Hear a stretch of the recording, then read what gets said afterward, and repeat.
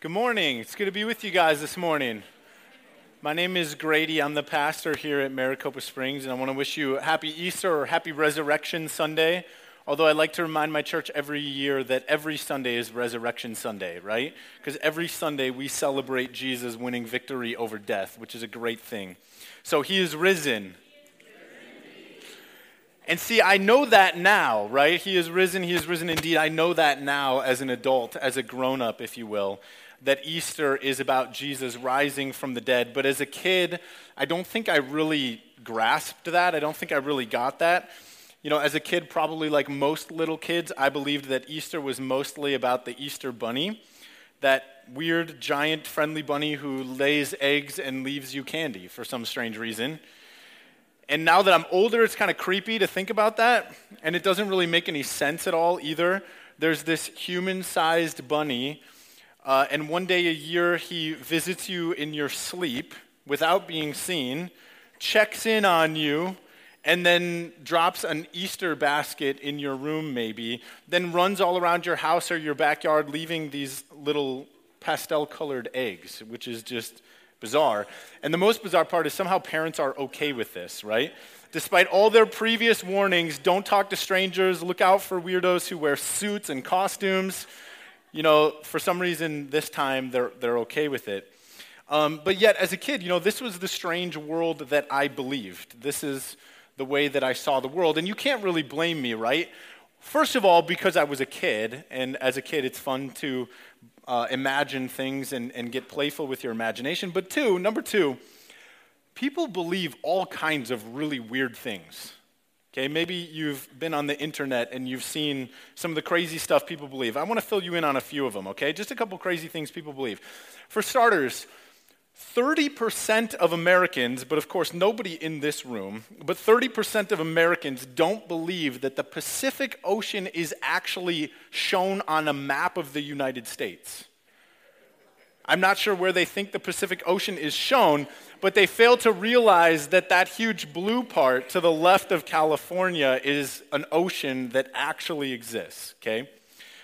30% of these people believe that the map is just colored blue for some strange coincidental reason. True story. And yet, don't go to the slide quite yet. Don't go there quite yet. There are other geographically confused individuals. I remember meeting someone who told me this one time. They're confused. They know that the Pacific Ocean is off the coast of California. They just make the mistake of believing that the islands of Hawaii and Alaska are there as well. Now you can show the slide. Beyond that, yes, not an island. Some of you from Alaska know, not an island. You've been there, right. Okay, beyond that, 1 in 5 people in America believe that aliens crash-landed in Roswell, New Mexico in 1947, and that the government has been somehow managing to keep this under wraps, a secret, for 68 years. And my question to you would be, how can they do that if they can't even run the MVD, you know? If they can't efficiently run that organization, why would we believe they can keep something a secret for 68 years? Okay, but thanks to the History Channel and their impeccably historic reporting and this guy, many of these same people believe that aliens visited our planet many years ago and helped build the pyramids, okay? I've watched that show because I think it's interesting. I don't think scientifically that the evidence is really there, okay? And yet another group of people, despite all of the evidence, sincerely believe that the earth is flat. Have you heard of these people? This is the Flat Earth Society. Contrary to what you may have been told in school, you probably learned that even up until the time of Columbus, people thought that the earth was flat. Okay, that's not true. If you learned that, that's false. The Greeks in 500 BC, 2,500 years ago, knew that the earth was round. Pythagoras came up with a mathematical equation to prove that the earth was round, okay? So for 2,500 years, humans have known that the earth is a sphere, but the Flat Earth Society sincerely denies it even to this day. They defend their position by asking this question: have you ever been to space to see for yourself that the earth is round? No, right? Nobody. Have you ever personally observed the spherical nature of the earth? I'm pretty sure that everybody in this room would have to say, no, you haven't. You've only seen pictures, you've heard stories, maybe you watched movies. You've only experienced that the earth is round through secondhand witnesses or potentially indirect evidence. Personally, you've never experienced it. So their question, how can you possibly believe something you haven't personally observed? How can you prove something that is not scientifically observable through your own eyes? Okay? And if you're persuaded by that argument, you can become an official friend of the Flat Earth Society through a $12 donation online. Okay? But you and I know that even though we haven't been to space and seen firsthand that the earth is round, there's a whole lot of really good evidence that the earth is a sphere, isn't there? Okay, but I haven't even mentioned the craziest thing that people believe yet. Here's the craziest. Just one more. Forget the Flat Earth Society. They got nothing on these people. The Easter Bunny, right? All the ancient aliens, they don't even come close to this, okay? There is a huge portion of our population that believes that once upon a time, there was a guy who was executed by the Romans, died on a cross, and then after being buried and dead for 3 days, they believe that he actually rose from the dead. He's risen indeed. Yeah, seriously, those people are out there. Some of them are even with us here this morning. There are a whole bunch of crazy people who believe this story. They say that it's true, and they say that it factually and historically happened. They even get together on a special holiday called Easter, and they celebrate it. Not sure how the Easter Bunny came in there, but they celebrate this guy who they believe rose from the dead. And it's kind of crazy, right? Now, there are other people who laugh at them, they make fun of them, they joke at them at their expense because they think that these believers have never actually seen Jesus. They've never seen him physically, personally risen from the dead. And so, how can they believe such a ridiculous and crazy story? These believers are guilty of taking the evidence that somebody else has presented to them without being able to factually verify it for themselves. And just, this evidence that was recorded in a book called the Bible, they just believe it. And isn't that silly? And even though most people would mock the Flat Earth Society for such a stupid argument against believing that the world is round, a whole bunch of people actually think that the very same argument makes a lot of sense when you point it at Christians. The Flat Earth Society says, you can't believe that the earth is round because you've never seen its roundness with your own eyes, which is a pretty poor argument, I think. And yet atheists and so-called rational scientists say, you can't believe the Bible because it claims that Jesus rose from the dead, and you've never seen Jesus with your own eyes. And for some reason, when the Flat Earth Society says it, we laugh at them. But when the empiricists, the atheists, the skeptics, and the doubters say it against Christians, a whole lot of people nod their heads and go, yeah, that makes a whole lot of sense. That's a great point. This proves that Jesus didn't rise from the dead because we can't prove it with our eyes. And my question would be, does it? Does that really disprove the resurrection? If we believe that the earth is round based on really convincing evidence, even though we've never seen it, is it really that crazy then? That we would believe that the resurrection actually happened, even though we haven't personally seen it. And we do believe the resurrection has happened. And the Bible gives us some really, really good evidence that it indeed happened. And there's a lot of evidence. I don't have time to go into all of it this morning, but if you're one of those people who would like the evidence, please come talk to me afterward. I will email you a very long list, but I'm just going to touch on a few. In 1 Corinthians chapter 15, you don't need to go there. I'll just summarize it for you. We have this list, so let me touch on a couple of these things. Okay, first of all, Jesus died just like the prophecies that the Jews had for hundreds of years said that he would do. He died according to those prophecies. He was good and dead and buried in a tomb protected by Roman guards. And Roman guards had a very specific job, and it was guard or die. If you did not do your job as a Roman guard, then you would be executed by the Roman leadership for failure to do your job. So they had a pretty high stake in keeping the body of Jesus in a tomb, if that's where it stayed. Then Jesus stayed dead in that tomb for 3 whole days, which was long enough for him to look like an actor from that zombie show, The Walking Dead. Yet on the 3rd day, the day that we call Easter, Jesus rose from the dead. He walked out of that tomb in the flesh, just like the prophecies of the Jews foretold that he would do. And after rising from the dead, he appeared first to Mary and then a guy named Peter, who testified about seeing Jesus. But since nobody in their right mind would believe the testimony of just 1 or maybe 2 witnesses, Jesus also appeared to all 12 of his disciples. 12 guys who once were pansies and then became very adamant supporters of the resurrection. They were all together at the same time in the same place, and they saw Jesus. 12 eyewitnesses of an event is pretty solid evidence. In a courtroom today, if you were to bring 12 eyewitnesses in and they all told the same story, you're almost guaranteed to win that case in court if the jury is fair and honest. But to make sure that there's no room for debate, Jesus then also appeared to a crowd of more than 500 people at the same time.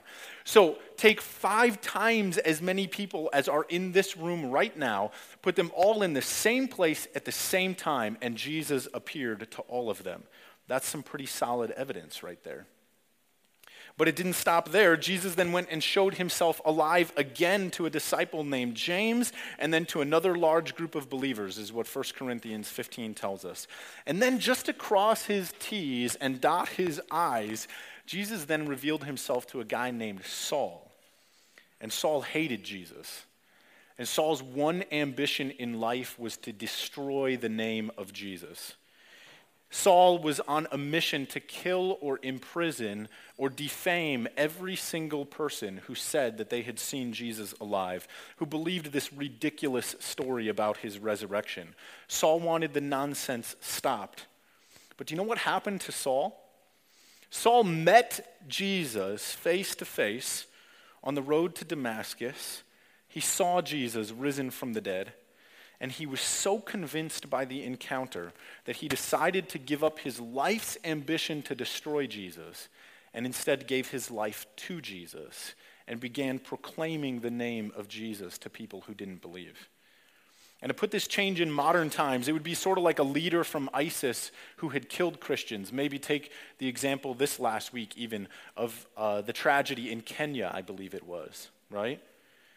It'd be like one of those people who are radically opposed to Christianity waking up one morning and saying, I've seen Jesus risen from the dead, and I'm so convinced that I want you, who are my fellow persecutors of Christians, to know and believe it. And I'm going to give up this life of killing Christians, and I am going to give my life to Jesus. Could you imagine if a leader in ISIS did something like that? How convinced would they have to be? What kind of evidence would it take for something like that to happen? Some really good evidence, no doubt. And the Bible tells us that we have just this kind of evidence, testimony from people who saw Jesus alive and whose lives were radically changed by seeing him risen from the dead. And again, if you want more of that evidence, come see me after the service. But you know what I've discovered about evidence and scientific proofs and facts and things like that? I've discovered that understanding truth is often not a decision that we make with our minds. It's a decision that we make with our hearts. There are lots of things that we believe about the world contrary to evidence because we feel them in our heart. And there's a story in the Bible along these lines. It's found in John chapter 11, and if you have a Bible, you can turn there. If you don't own a Bible, we would love to give you one this morning when the service is over. But Jesus gets a word. The story goes like this. Jesus gets word that a friend of his from a nearby village has fallen sick. And he's asked to come and use his miraculous power to heal people to make this man well again. But Jesus is engaged in other activities, and so he refuses to do what he's asked. And 2 days later, his friend named Lazarus dies. And at that point, Jesus then decides to go and see Lazarus and his family after Lazarus has passed away. And he goes to comfort the family and mourn with them, and also to reveal his amazing power. And he journeys to a city named Bethany, and when he arrives, the sister of Lazarus, his friend, comes running to meet him. Martha is her name. Let me read a couple verses to you, starting in John chapter 11, verse 20. So when Martha heard that Jesus was coming, she went and met him, but Mary remained seated in the house. And Martha said to Jesus, Lord, if you had been here, my brother would not have died. But even now I know that whatever you ask from God, God will give you. And Jesus said to her, your brother will rise again. Martha said to him, I know that he will rise again in the resurrection on the last day. And Jesus said to her, I am the resurrection and the life. Whoever believes in me, though he die, yet shall he live. And everyone who lives and believes in me shall never die. Do you believe this? She said to him, yes, Lord, I believe that you are the Christ, the Son of God, who is coming into the world. So with tears in her eyes, Martha runs to meet Jesus, and she says to him, just broken, Lord, if you had been here when Lazarus was sick, my brother, he wouldn't have died if you had been here. But I think her statement is more of a question, really. Jesus, why didn't you come when we called you? What could possibly have kept you away from Lazarus, your friend who was dying? We desperately needed you, and you didn't come. And if you had been here, you could have prevented this terrible thing. Why didn't you come? And with a slight acknowledgement to what she's witnessed firsthand, Martha tries to muster a little bit of belief.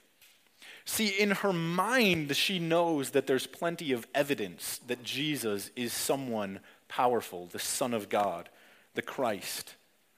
In her mind, she knows it because she's seen Jesus do some truly incredible things. She's seen him do miracles, heal sick people, make lame people physically well again. She's seen him be master over biology and physics and chemistry, Lord of the winds and the waters. But her heart is so broken that she doubts. And she can only see in this moment that her brother is dead. And so she says, I know that whatever you ask from God, God will give you. As if to say, Jesus, I know that you're something great. And if only you had been here to ask God to heal Lazarus, he would have lived. And that's why I called you, because I knew that you could do this thing, that you could ask God and make him well. And if you had done so, it would have been so. But you missed the opportunity, Jesus. And Jesus says something really amazing in reply. He says, your brother will rise again. He is dead now, Martha, but he will live. And yet to Martha, this reply feels like the silly things that people say at funerals. If you've lost a loved one at any point in your life, you know that sometimes because people feel self-conscious, they say silly things at the loss of a loved one to try and make you feel better. And she knows that Jesus is telling her something that's true, but it just feels irrelevant for the situation at hand. Remember, she has this broken heart because her brother has just died. But she does the polite thing, and she responds to Jesus by saying, yeah, Jesus, thanks for the comfy platitudes. I believe that he will rise again on the last day, the resurrection.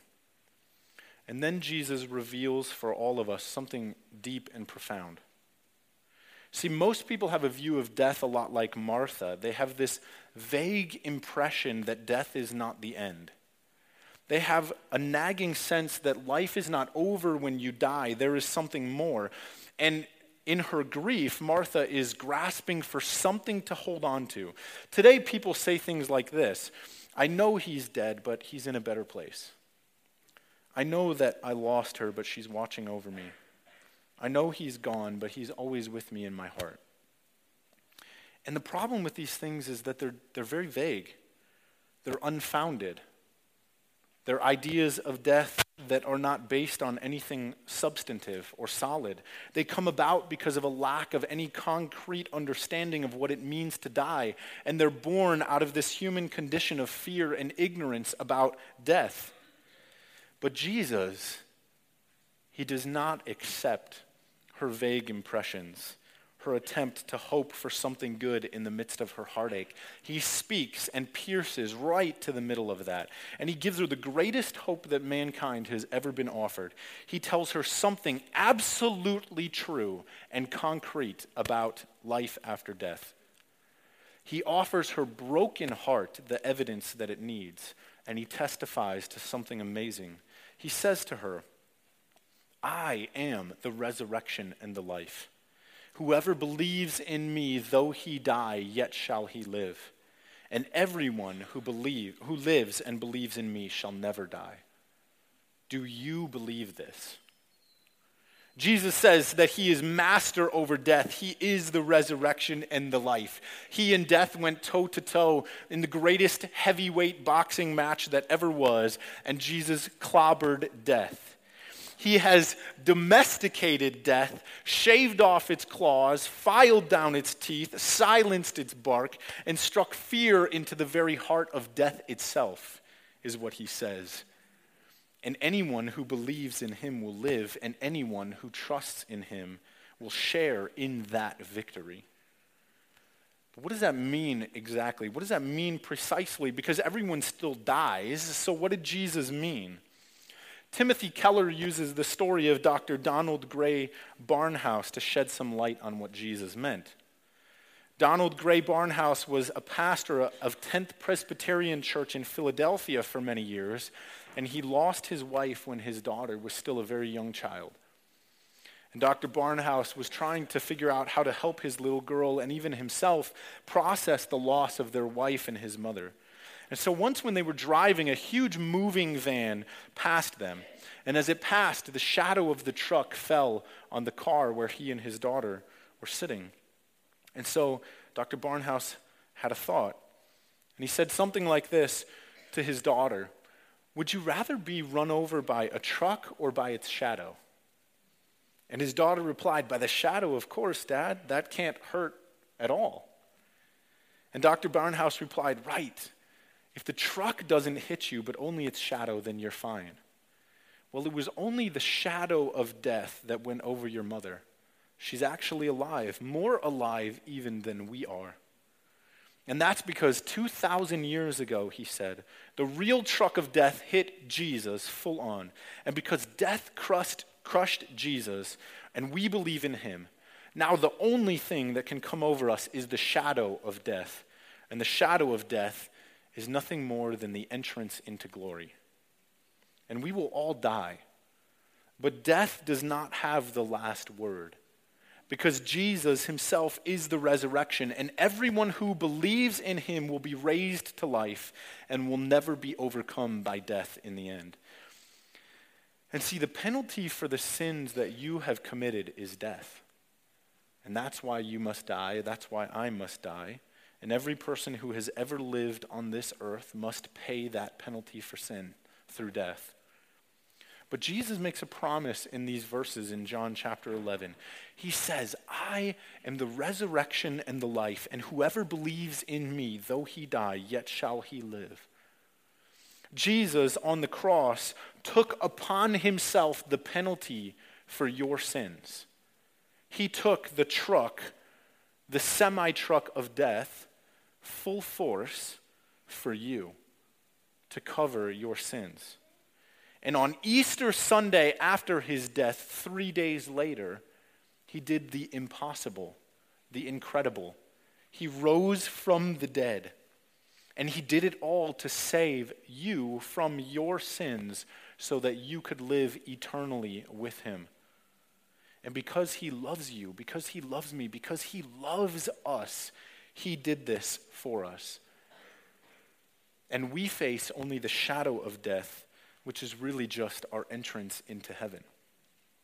Now, my guess is if you're here, you already know this story. You've probably already heard it. I have a hard time believing there's anyone in this room who doesn't know that Jesus rose from the dead, okay? But the question that Jesus asks Martha in John 11 is not, do you know this? The question he asks is much more personal. Jesus says to her, Martha, do you believe this? And that's the same question I want to ask you this morning. Do you believe this? Or maybe more importantly, will you believe this, please? I mean, why are you even here this morning? Why did you come to church on Easter Sunday? Was it for free pancakes or for the Easter bunny? Was it maybe to appease your family, your spouse, so they'd stop nagging you? Was it because you thought it would be good for your kids and an excuse to get out of the house for the morning? Maybe it was because that's just what you do on Easter, right? You go to church. Every good person knows that. You may think that it's one of these things. You may think that's why you're in this room here this morning, but I believe that you are here because God brought you here this morning to ask you this question, not to give you information, but to personally ask you this question. Do you believe, will you believe that Jesus rose from the dead for your sins? I think that Jesus wants you to hear him ask you this morning, will you believe in me?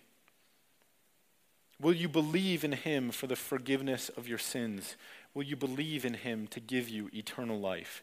See, being a Christian is not about being a good person. It's not about going to church. It's not about cleaning up your act. It's not about being more good than your neighbor next door so that you get a little bit further ahead in the line than them. At the very heart of Christianity is this simple question that Jesus wants to ask you. Do you believe this? Now, I can say it's rational. There's plenty of proof. I'll give it to you. It makes sense. But more importantly, will you believe in your heart? Will you believe in the Jesus who loves you, who gave his life to save you? Will you allow him to wash over you the forgiveness of your sins? Will you believe in him for salvation? Do you believe this? You might be the rationalist, only capable of receiving or believing if it's in line with human reasoning. You might be the relativist, who lives with the inconsistency of what might be true for you isn't necessarily true for me. Or maybe you're religious, and believe that your own self-righteous deeds removes any salvific need. Maybe you're the reservationist, who refuses to believe the truth even though there's eyewitness testimony as proof. Or maybe you're just resentful and maintain a posture that's outright hostile towards the gospel. But me, I'm a realist. And this is the reality. We are guilty, all of humanity, that in the court of our Creator, all creation stands, contempt, convicted, and condemned with unclean hands. With the evidence presented against us, every word, every deed, every thought, we're caught red-handed, every blemish and every spot. But we make light the issue of sin. I mean, we know it exists, but we dismiss it as a simple infraction with a slap on the wrist, or treat it like a violation of a traffic regulation. But we never see sin as a serious allegation, never understanding the weight of its impact, or the fact that it's a clear breach of contract, that there's consequences to a broken covenant, law, judgment, punishment. And the consequences of sin is death, and it's what we should rightfully get, even though we fail to admit the various crimes that we commit. But God met our guilt with his grace and sent his son as a substitute to serve the sentence in our place.